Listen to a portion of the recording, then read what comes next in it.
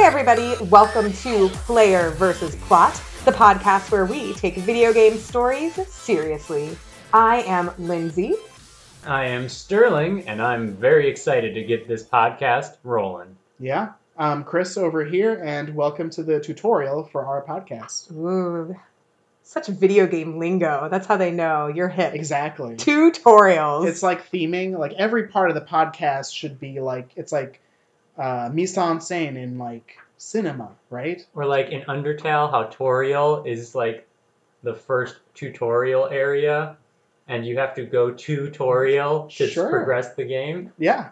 I was thinking more like when you click play, it should be like an X button or like Pac-Man. Ooh. Yeah. So I don't know how podcasts work, so just like that, you know, make it happen. Is the good news. So welcome to our tutorial episode then. Mm-hmm. We wanted to take a moment before you dive into some of our longer, more official episodes and let you guys know what to expect, what we're hoping to get out of this, kind of the taste test of our podcast. So we all like video games. Yeah. Of course. We love video game stories. I think that's what kind of brings us together here, right? And, of course, Lindsay's idea was, what if we just sat around a bad microphone and started talking about how we interpreted the stories of the games we were playing. And that's kind of what this whole podcast is about. We play games, sometimes together, sometimes apart. Sometimes not at all. Yeah. We get on the mic, we summarize essentially like the big plot points that you need to know, and then we interpret it. We talk about our feelings about it, and most importantly, and this is important to me especially, I think we got to take every video game serious, even the Order 1886. Oy. Yes. That is the test of whether this can work. So I think that's a really good summary of it. For me, I know one of the driving factors for playing a video game is often earning the next step of a story or having some agency in how a story unfolds. And I think that's such an exciting part of playing a video game that doesn't always get talked about. Everyone's really quick to say, oh, these mechanics were really fun. Mm-hmm. But especially with a lot of our more modern games, storytelling has come to the forefront of the experience. Yeah, and one of my favorite parts about games for as long as I've been playing has been the ability to actually experience what I'm supposed to be feeling rather than being shown it or being told it. Yeah. For example, if I were to fight a boss that I'm supposed to lose against, I can feel how strong he is. I can experience the struggle and the frustration that my character will also be feeling. It's more tactile and meaningful. Yeah, video games have their own form of showing. I think that's kind of something I want to explore is how do video games use mechanics to show? Yeah, so the format then for most of our episodes, like Chris touched on, we're going to start with a summary. That way, if you've never played the game, you're not ostracized. You feel like you can still be a part of the conversation. We'll get you up to speed. Or if you were curious just to see what this game's trying to say, that'll help you catch up. Oh, yeah. Cards on the table. I am not going to play Death Stranding. But I expect one of you guys to play Death Stranding and then tell me all about Death Stranding. Let me into that world. I can bite that bullet. Eventually we will. I don't know, Lindsay, I don't know if you're making a joke about this, but we have an episode recorded where you say, I sure am going to play Death Stranding. Past here Lindsay. We go. Uh-huh. Knew nothing. So when we do each episode, our goal is to give you a chance to feel familiar with the story, whether you've played the game or not, whether it's new to you or a refresher, and then have different segments that address different styles of the storytelling, different elements, whether it's interesting questions that the game brings up, interesting plot twists, interesting ways they used mechanics to tell the story, or just stuff about the characters and world that we think is really interesting. Yeah. Or if they use traditional storytelling mechanics or methods too. We'll touch upon all of them. It's like if you were ever sitting in English class and thinking, man, I wish we could talk about video games.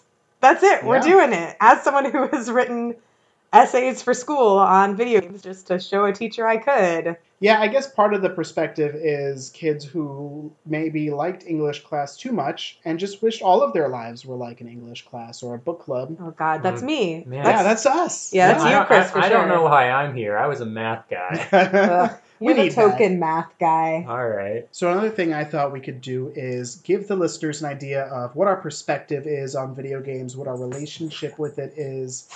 How did we start play games? What do we like to play? So, Lindsay, why don't you start us off? What is your relationship with video games? Oh, man. So my first video game experience was definitely just taking over my dad's Sega Genesis that he had got to play Madden. They had like Mickey's Haunted Castle or something on there. And then we had a PlayStation 1 and I had Barbie's Horse Adventure or something. I remember really liking video games, but I never had an N64. So a lot of the games that other people were talking about, I just kind of smiled and nodded. I'm like, yeah, whatever. Zelda sounds cool. You got Spyro. Oh my gosh. And I played the crap out of Spyro. Spyro, I have the remastered edition or whatever, and I'm going to play through that probably over a holiday break. Spyro for days. He's a purple dragon. Sterling is looking at me a little incredulously. Makes me think he never played Spyro. I played a little bit of Spyro, but I think at that same time I was playing something more along the lines of Diddy Kong Racing. Boo. Anyway, I think that the real turning point for me where playing video games became a major interest instead of just something I kind of did was when I discovered like RPGs. Mostly the Western ones. So like KOTOR was a game changer for me. That's Knights of the Old Republic, Star Wars. Yes. Dragon Age Origins is still one of my favorite games. Pretty much all of the BioWares. I played Jade Empire. I love them all. I was like, oh my gosh, I get to make my own story and do whatever I could do and replay things. And I think that's really when I got hooked. And then from there, I got into all video games. I will say to this day, I'm definitely more of a Sony person. If it's on PlayStation, I'm probably more interested in it. Does that distinction even exist anymore? No, I guess it means a lot less now. I mean, you have Nintendo games and then the rest of them, essentially. I'm playing Crash Bandicoot on my Switch now. There are PlayStation exclusives still. Yeah, like God of War, Bloodborne, Uncharted. The Last of Us Part 2 is coming out real soon. I feel like I was at the end of like Cha-Cha Slide. And there's, of course, the biggest PS3 exclusive, which we all know, and we'll say it at the same time. Yeah. Yeah, 1, 2, 3. Armored Core 4. Nailed it. Armored Core 4 is on Xbox also. Oh, I have no idea. I guess it is Demon Souls. So I guess speaking of Souls games, it's hard to choose which of you to turn it over to with that. I think we just don't.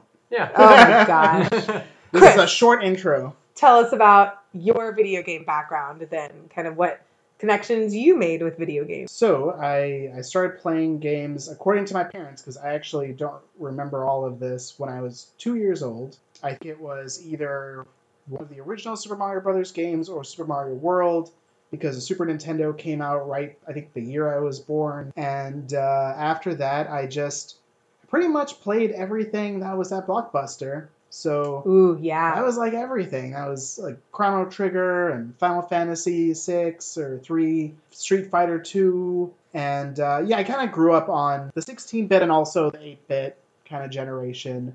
And I've been playing video games ever since. And I think I think we all really like RPGs on this show, right? Yeah. It's kind of a given. So my background with RPGs was delayed a little bit because of Final Fantasy 2, I think. Yeah, on the Super Nintendo? Yeah, because that delayed your interest? Well, I didn't know how to save when I was like 3. Oh, so no. I just kept on playing the beginning over and over again, and just was like, you know what, this might not be for me. There's a lot of cutscenes at the beginning of that game. Yes.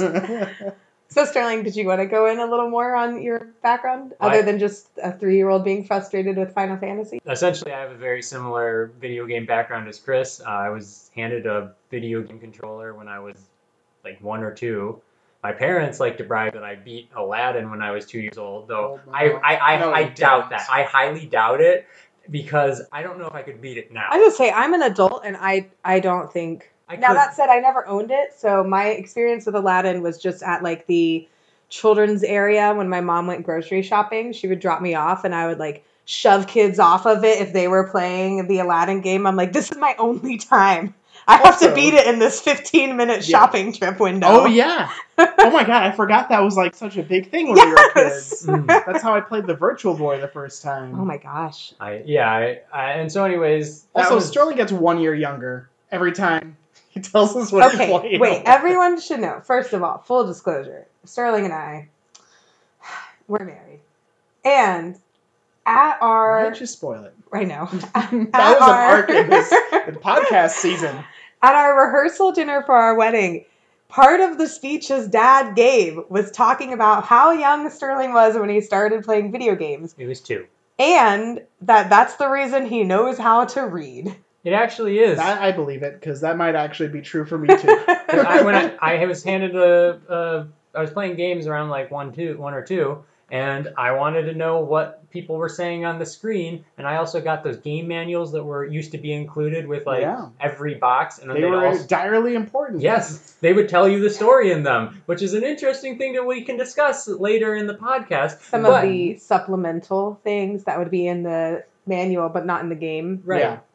But looking at you, Mario. It was part of the text of the game, I would say. So, I wanted to know how to understand what was going on in the worlds that were being created in front of me, and so it actually inspired me to read faster than a lot of my 2-year-old colleagues. You guys are nerds.